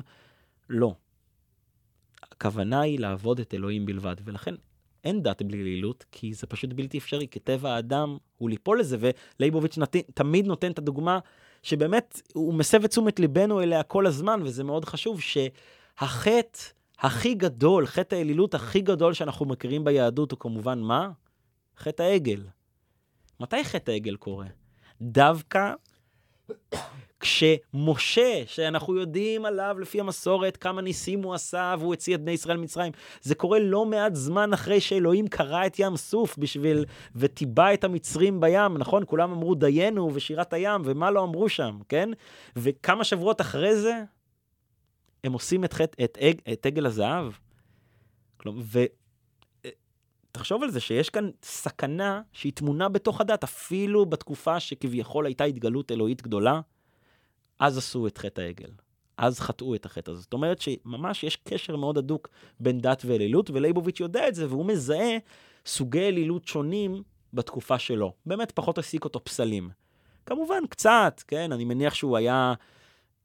מניח שהוא לא פעם התבטא בזלזול כלפי מוכרי קמעות כאלו ואחרים, שמבחינתו זה דרגת דת די נמוכה. אבל מה שהעסיק אותו יותר זה הגילויים של הפשיזם ושל הלאומנות, שמבחינתו היוו סוג של ניסיון לייחס קדושה טרנסצנדנטית, מטאפיזית, לצרכים אנושיים, לאומיים, ביטחוניים, דבר שמבחינתו היה מאוד מסוכן, גם מבחינה דתית וגם מבחינה מוסרית. רק נסגור את השיחה הזאת, זה אומר עניין של עולם הבא, גלגולי נשמות, עניינים רוחניים רחבים יותר מהקיום בסיבוב הזה, איזושהי התייחסות, או שהוא אומר, קצת, תראה, הדלי למה, כששואלים אותו, אז הוא אומר, חבר'ה, אני לא יודע. אני יודע כאן ועכשיו, מבחינתי הערה, זה לראות את המציאות כפי שהיא כאן ועכשיו, להיות נוכח כאן ועכשיו. זאת העבודה שלי. כל השאר אני פשוט לא יודע. כן, אני חושב שלייבוביץ היה קצת פחות... לא יודע, אפשר להגיד אולי שהדלי למה הוא צנוע במקרה הזה, כי הוא אומר אני לא יודע. לייבוביץ היה אולי קצת פחות צנוע פה, ואם דיברתם מקודם על סימני שאלה מול סימני קריאה, לייבוביץ אמר מאוד בפשטות, החיים, כשהם נגמרים, הם נגמרים, הוא אמר, המוות זה אין חיים. אין חיים. מבחינה הזאת הוא שמר על היושרה שלו כמדען, שעסק בתהליכים האלו. אני מאמין שבסופו של דבר מושגי עולם הבא אצלו יתורגמו לאמונות הכרחיות שהמון האנשים צריכים להחזיק כדי לשרוד, אבל זה לא גרסתה הראויה הגדולה של הדת. זה לא הסיפור הגדול של הדת, וכמובן גלגולי נשמות זה דברים שהוא ביטל אותם כלאחר יד, כסוג של אלילות, סוג של חוכמה זרה או טיפשות זרה, אם תרצה, שנכנסה לתוך היהדות. במובן הזה הוא היה אדם מאוד מאוד קשוח, הוא לא קיבל את הרעיונות האלו. והאמת שצריך לומר, כן, קשה להחזיק בדת של לייבוביץ, בוא נגיד את האמת, כלומר, זה לא סתם שרוב האנשים מחזיקים בזרמים דתיים קצת שונים, את כמות הלייבוביציאנים שאני הכרתי בחיים, הכרתי כמה, אבל הם לא... כן, יש חסידי לייבוביץ? יש, אבל אני אומר שהם כמה מניינים, אני לא הייתי אומר, גם כל אחד, תראה, זה באמת נורא קשה, זה נורא נורא קשה. קשה להגיד, כן, אני הולך עם זה עד הסוף, את הדבר הזה. יש, צריך לומר שיש. רבות הדרכים, מורים ותורות ששינו את פני התודעה האנושית. והפעם, אסי זיגדון משוחח עם אסף דפריס על הגותו של ישעיהו לייבוביץ. ישעיהו לייבוביץ.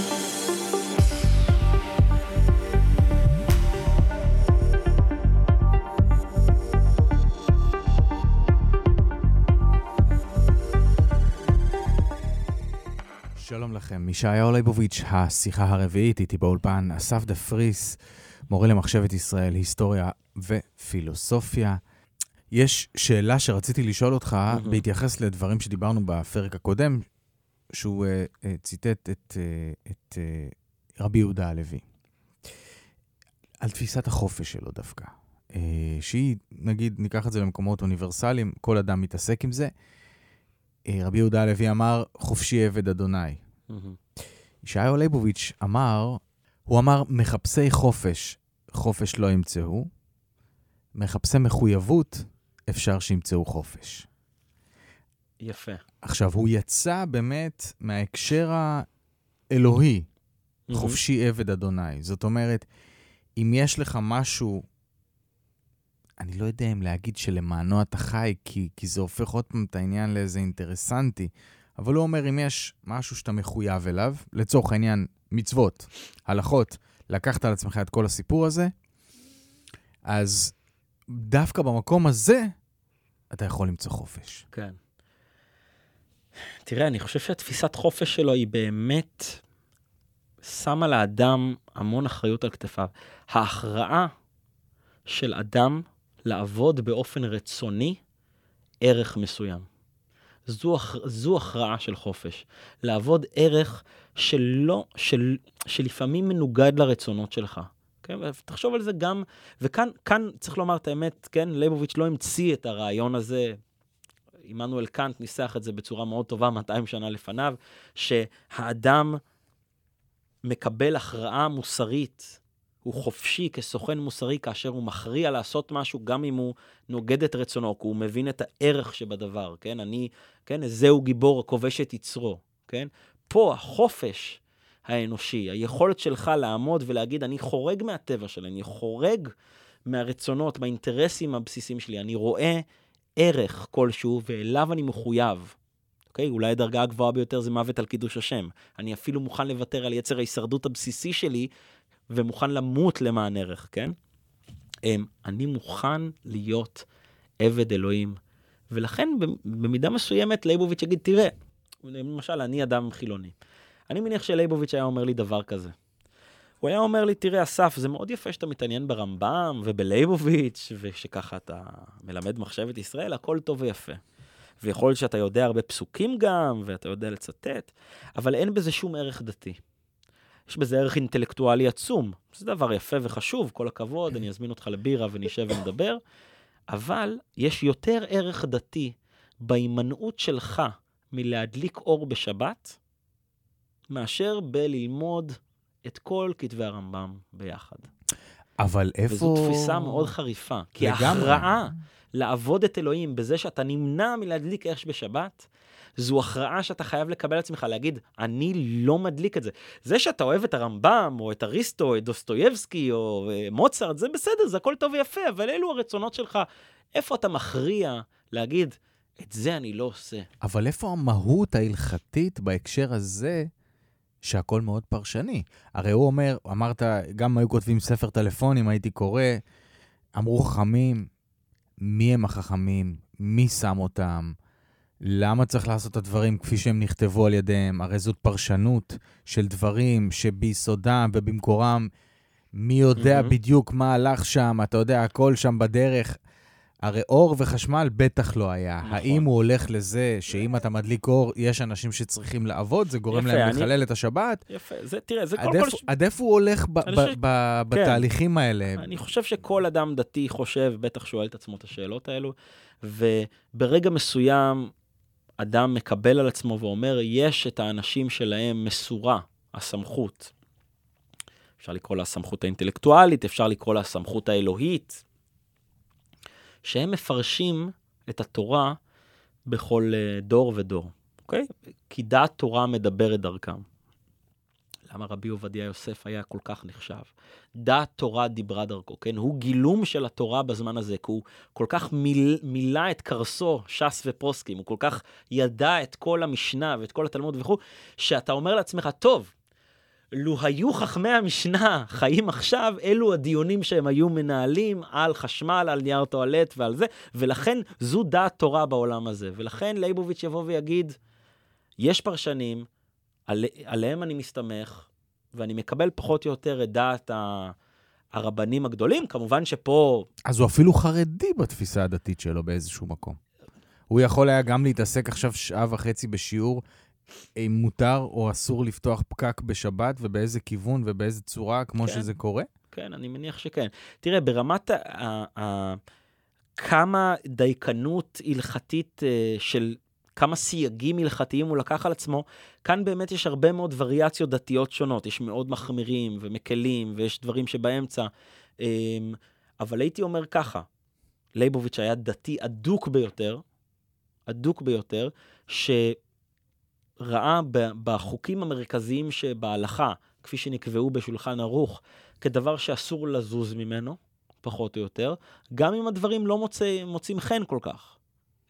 בעיניו. אני מניח שחלק גדול מהדברים לא מוצא חן. כן, מאוד יכול להיות, כן. הוא נגד היצר שלנו, נגד האוטומטים שלנו, נגד הרצונות שלנו פעמים רבות. כן, ופעמים מסוימות הוא צריך להפעיל כלים פרשניים, כדי לסדר את עצמו, אולי קצת עם המוסר של עצמו וכו', כן, יש כמה דיונים מעניינים, אבל בסך הכל אורח החיים צריך להישמר. עכשיו, הוא אמר שזה רצון האלוהים, או שלהגיד בכלל אלוהים רוצה, זה כבר האנשה של אלוהים? בעיה רצינית להגיד אלוהים רוצה. אי אפשר להגיד את זה.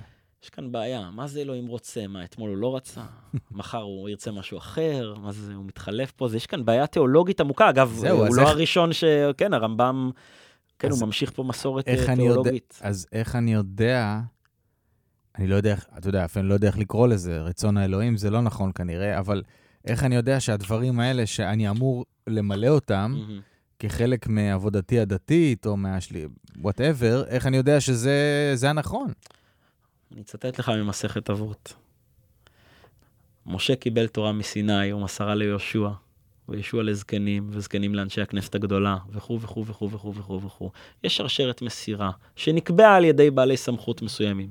יש כללים שההלכה גוזרת. מהבחינה הזאת הוא אורתודוקס גמור. יש כללים, אחריהם הולכים. האם אתה יודע, כן, טוב, מה אתה יכול לדעת על בראשית ברא אלוהים את השמיים ואת הארץ, כן? במופלא ממך אל תדרוש ואל תחקור. הוא לא התייחס לשאלת בריאת העולם?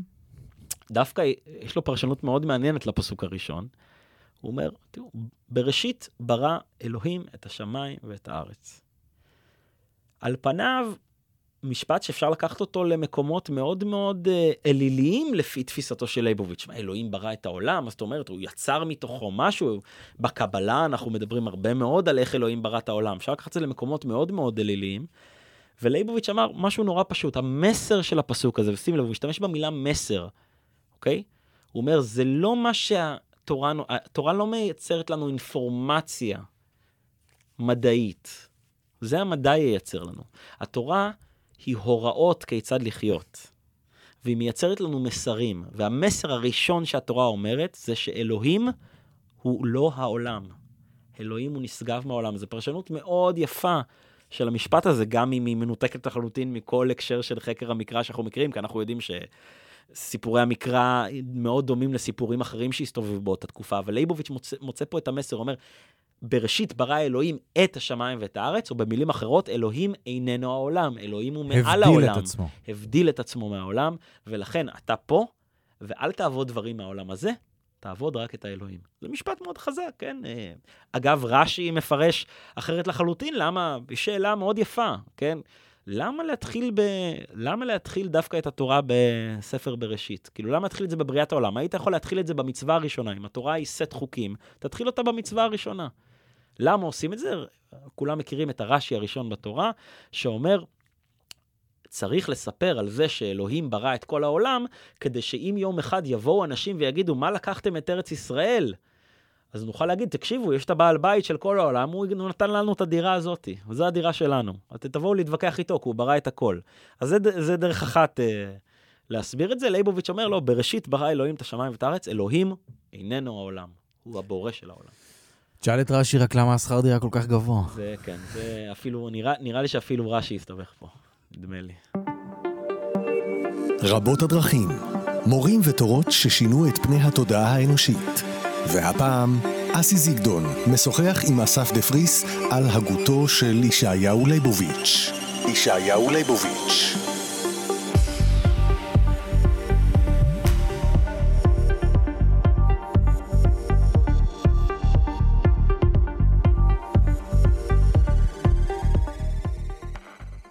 שלום לכם, אנחנו בפרק החמישי, האחרון בסדרת המבוא אודות ישעיהו לייבוביץ, דמות מעניינת, שנויה במחלוקת, מקוממת לרגעים, ובהחלט נחרצת. איתי באולפן אסף דפריס, מורה למחשבת ישראל, היסטוריה ופילוסופיה, ובפרק הזה רצינו לדבר קצת על דת ומדע בעולמו של לייבוביץ, קווים מקבילים שלא נפגשים, אמרת, אני מחבר את זה בעצם כל הנושא הפסיכו-פיזי. ישעיהו לייבוביץ היה מדען, שנגע גם באספקטים של נפש, וניסה לעמוד על טבעם של הקשרים, זאת אומרת, בין החקירה הגופנית, תרצה גנטית, ודברים שקשורים בגוף האדם בחומר, לבין דברים שהם נפשיים יותר. והשאלה הפסיכופיזית היא אחת השאלות הגדולות שהסיקו פילוסופים לאורך ההיסטוריה וכו' וכו'.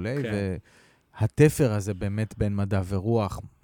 כן, אני חושב, באמת, קודם כל, לייבוביץ היטיב לנסח את שאלת גוף ונפש, ולדעתו היא השאלה הפילוסופית הקשה ביותר, שלטענתו לא נפתרה עד ימינו. הייתי אומר שבאמת זו שאלה קשה, שאלת גוף ונפש. דקארט מנסח אותה מאוד טוב, שפינוזה מנסה לענות עליה. היא שאלה מאוד בעייתית.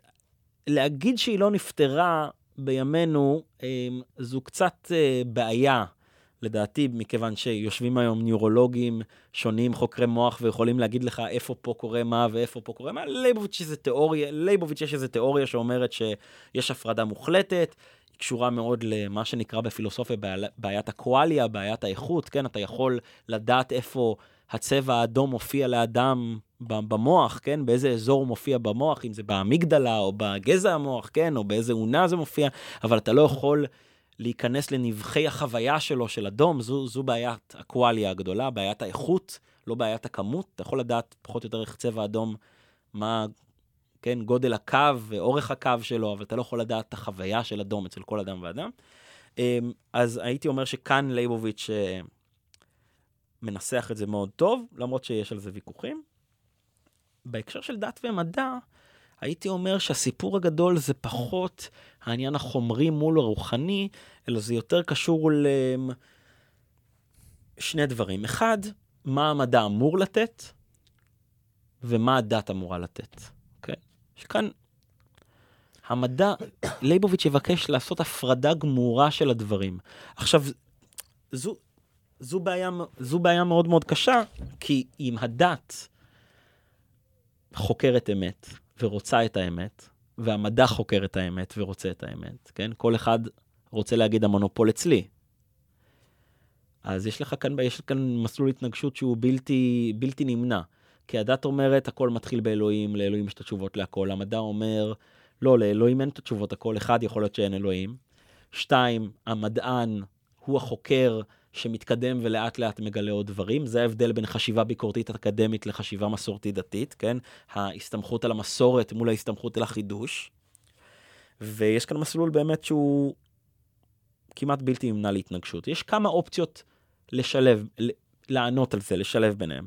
האופציה הדתית הראשונה, עכשיו אני מסתכל מזווית דתית, האופציה הדתית הראשונה היא כמובן להכחיש את ההישגים של המדע.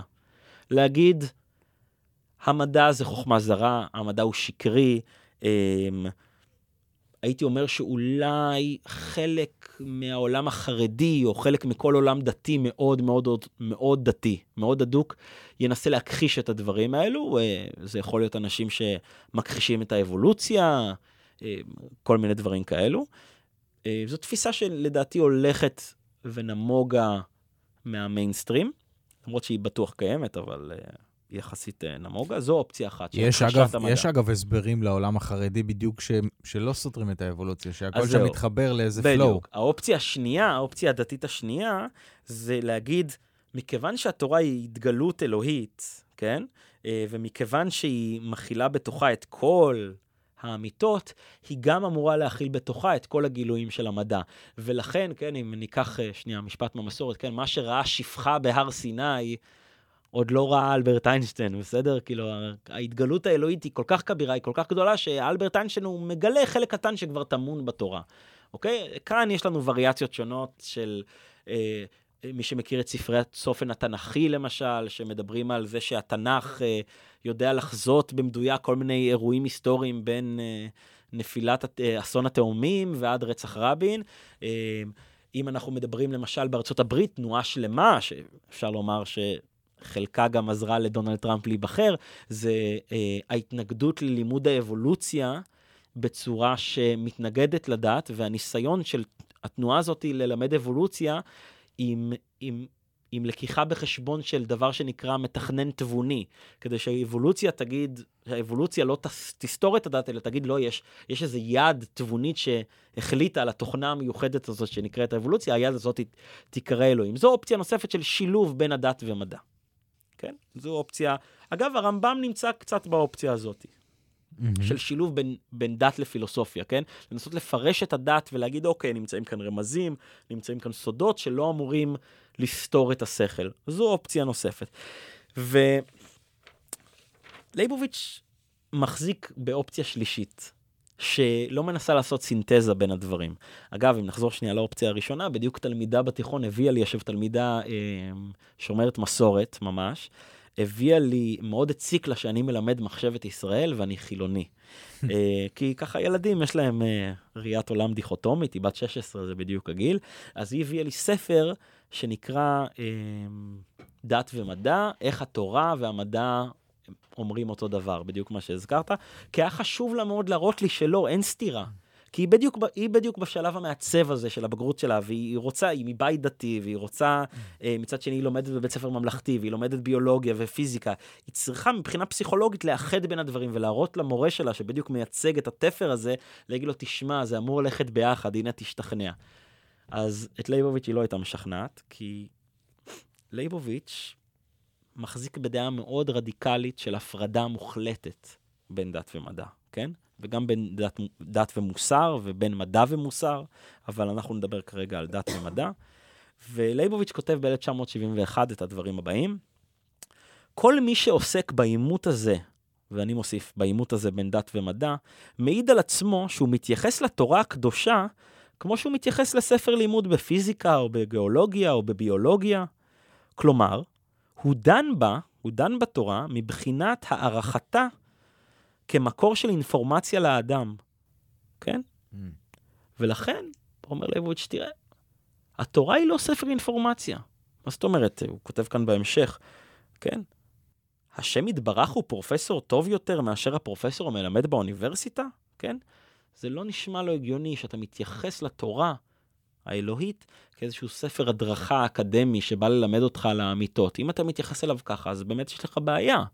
לא. התורה דואגת רק לדבר אחד, להעמיד את האדם על חובותיו אל מול האל. וכאן אנחנו חוזרים לרעיונות שדיברנו עליהם בפרקים הקודמים. והמדע עוסק בדאגות האנושיות, באינטרסים שלך, בניסיון שלך להבין את העולם, כדי להצליח לייצר מקום בטוח תחת השמש לעצמך. אבל אנחנו מדברים פה גם על גוף נפש לצורך העניין? אוקיי. זה לא אותו ציר? הייתי אומר ככה. כי הוא חקר את גוף האדם. כן. שאלה טובה. צריך לגשת לתשובה הזאת אולי, איך אני אגיד את זה? ההיבט הדתי הוא ההיבט המנטלי. במנטליות שלך אתה יכול להכריע אם לעבוד את אלוהים. זה קורה במנטליות, בהיבט המנטלי שלך. בהיבט הגופני, יש כאן בעיה. אתה כלומר משתמש בגוף כדי לעבוד את אלוהים, אבל זה מגיע מתוך המנטליות שלך. המדע אחראי על לעזור לך בגוף, אחראי לעזור לך בעולם, לעזור לך לשרוד. הדת באה לתת לך את החופש לעמוד מול האלוהים. ומהבחינה הזאת פה יימצא היסוד הנפשי, אם אתה רוצה, כמו שקראת לזה. אבל אם האדם הוא יצירה אלוהית? כן. כן. כל מילה פה היא ככה טעונה ברור, אבל כן. כן. כן, לייבוביץ לא עושה הנחות. לא. אז אם האדם הוא... הייתי אומר ככה, לייבוביץ היה אומר שהאדם מוחזק כיצירה אלוהית. הייתי אומר ככה, הוא מוחזק כיצירה אלוהית. כן, הוא, כן. זה המסורת אומרת. האדם הוא יצירה אלוהית. עוד רגע, אתה עושה את זה מבטא, ובכלל הכל טוב. אבל אם האדם הוא מוחזק כיצירה אלוהית, יש שם איזה חוכמה בתוך היצירה האלוהית הזאת. זאת אומרת, המדע משקף את החוכמה הזאת, את הדינמיקות, את האופן שבו הגוף עובד. אתה יודע, ילד בא לעולם, זה תהליך מטורף. כן. כל הדבר, ההתהוות של החיים היא דבר כן. שרק כשאתה מסתכל, רק מזה אתה אומר, אין ספק שיש אלוהים, כי יש פה מהנדס על. כן, כל בן אדם שראה אולטרסאונד לרגע חייב להרגיש איזו הרגשה רליגיוזית, איזו הרגשה של קדושה. יש שם הנדסה. יש תכנון תבוני, כן.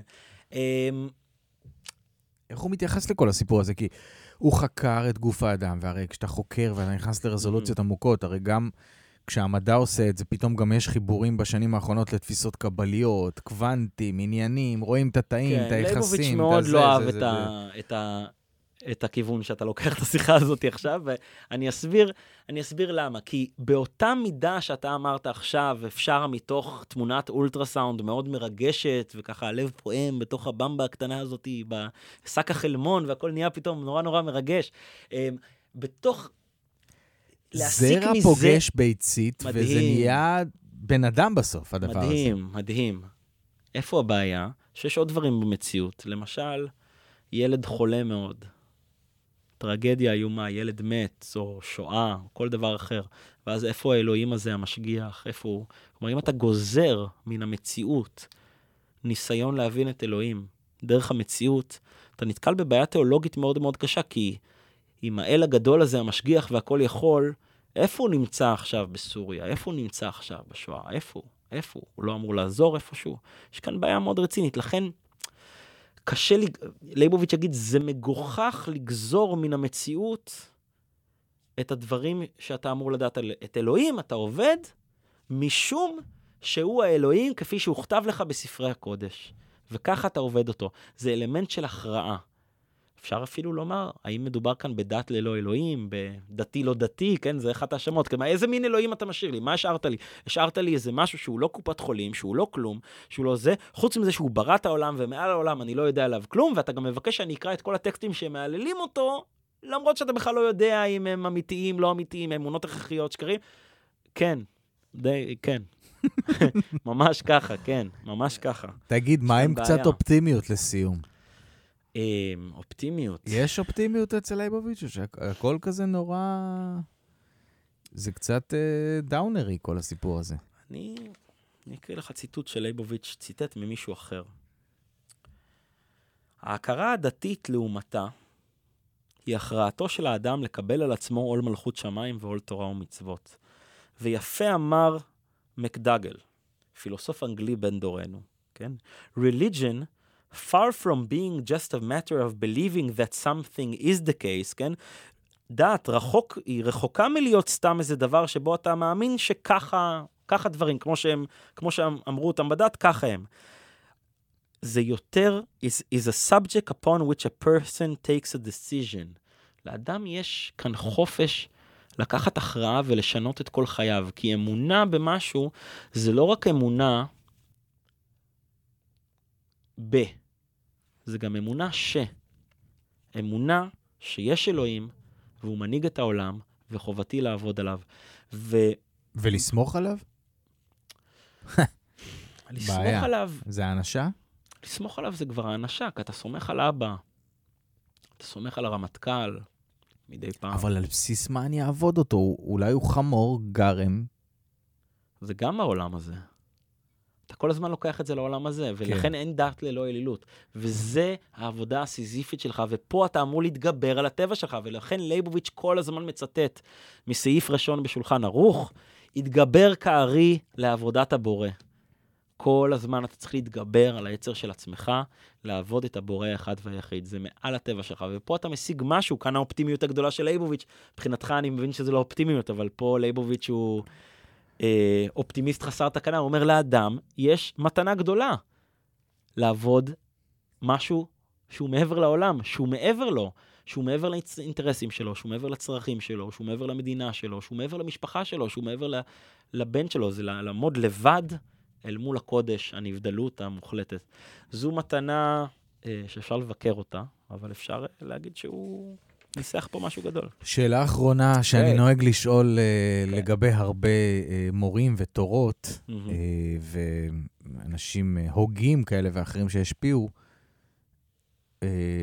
שהיא מתבקשת בתוך ההקשר הכללי.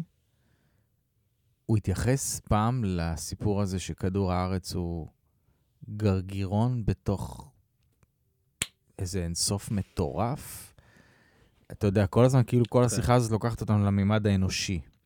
אבל אנחנו לא יודעים אם יש עוד צורות חיים, מה קורה שם בכלל.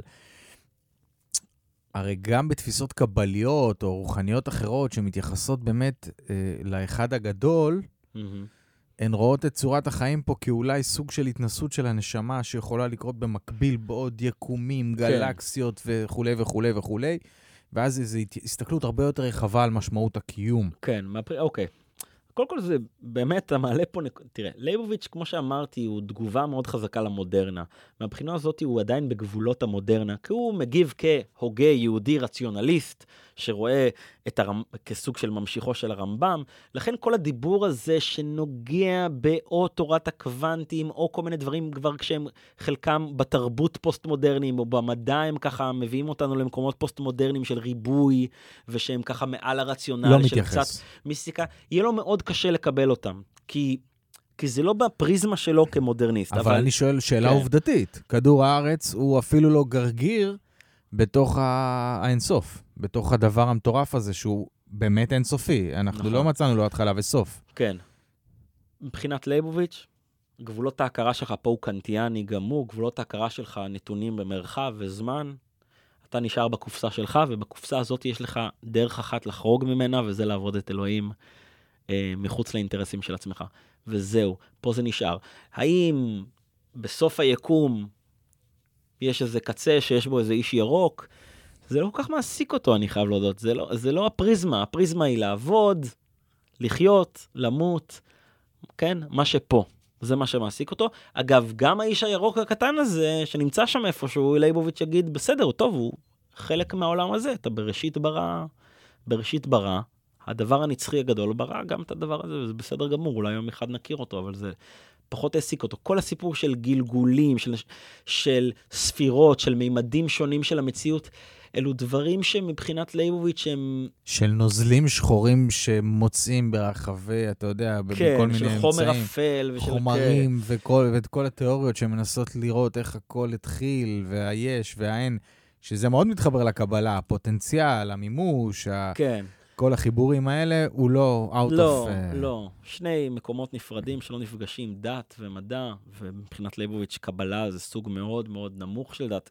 אגב, הוא פספס הרבה מאוד דברים מאוד יפים בקבלה, כן? זה... לא, אנחנו מביאים את הדברים כמו שהם, אנחנו לא נוקטים עמדה, בוודאי. כן, מבחינה הזאת הוא היה חמור סבר עד סוף ימיו, ממש ככה. אסף דה פריס, מורה למחשבת ישראל, פילוסופיה והיסטוריה, על ישעיהו לייבוביץ. אני חייב לומר שזו סדרה מהמאתגרות שפגשתי. האיש הוא מאתגר מעצם הווייתו ומשנתו, כן. משום שהדברים שלו היו מצד אחד מאוד נחרצים, ומצד שני לרגעים לא נתפסים, כי הוא כאילו עשה הפרדות מאוד קיצוניות בין דברים, התייחס לחלק מהדברים, חלק אמר, אי רלוונטי. ממש ככה. וזה לא קל לנו להכיל את זה, כי אנחנו חקרנים וסקרנים ורוצים לדעת הכל ולהבין את הכל, והוא בעצם אמר, חבר'ה, לא את הכל אתם תבינו, אין מה להבין, קבלו את זה כמו שזה, ותהנו מזה שאתם יכולים לעבוד את הנשגב. זה נפלא שאנחנו מסיימים בנקודה הזאת, כי תראה, לאדם יש איזה רצון להרמוניה. יש לו רצון להביא את סך האמונות שלו לככה לאיזה משהו אחדותי. זה נטייה שלנו מאוד הגיונית. לייבוביץ אמר, תראו, אני לא מבין, יש מדע, יש דת, אלו שני דברים שונים, יש מוסר, המוסר מתנגש בדת, הדת יותר חשובה ברגעים מסוימים, לא כל הדת אצלו זה היה נורא ברור, דווקא ההפרדה הזו שהוא עשה בפנים, עשתה לו סדר? עשתה לו סדר שאפשר לו לחיות בכל העולמות האלו. הן כהוגה פוליטי ציוני, הן כאדם יהודי דתי, הן כמדען והן ככל מוסרי נגד שליטת ישראל בשטחים. זה הכוח שלו. בבסיס ההפרדה הוא יצר את ההרמוניה. במילים אחרות, הסלט של לייבוביץ בצלחת הוא לא סלט מעורבב. הוא מחולק, עגבניות, המלפונים, הבצל, החסה, לכל אחד יש את המקום שלו, הם חיים זה לצד זה, אבל ההפרדה ביניהם מאוד מאוד ברורה. בדיוק, אבל זה אדם אחד אוכל את הסלט. כן. בדיוק. זאת אומרת שהשלום הפנימי של לייבוביץ, הוא שלום שמחולק בתוכו, כמו הוגה שמחולקת היטב, באופן מאוד מאוד ברור, כולם יושבים ביחד, כולם חלק מאותה הוגה, אבל תקבלו את זה, בנפרד. שהחלקים השונים שם בפנים, הם מתיישבים זה לצד זה, או בהקבלה. שתי מדינות לשני עמים, לא מדינה אחת. הם לא רוקדים ביחד, הם בנפרד. תודה רבה. רבות הדרכים, מורים ותורות ששינו את פני התודעה האנושית. והפעם, זיגדון משוחח עם אסף דפריס על הגותו של ישעיהו לייבוביץ. ישעיהו לייבוביץ.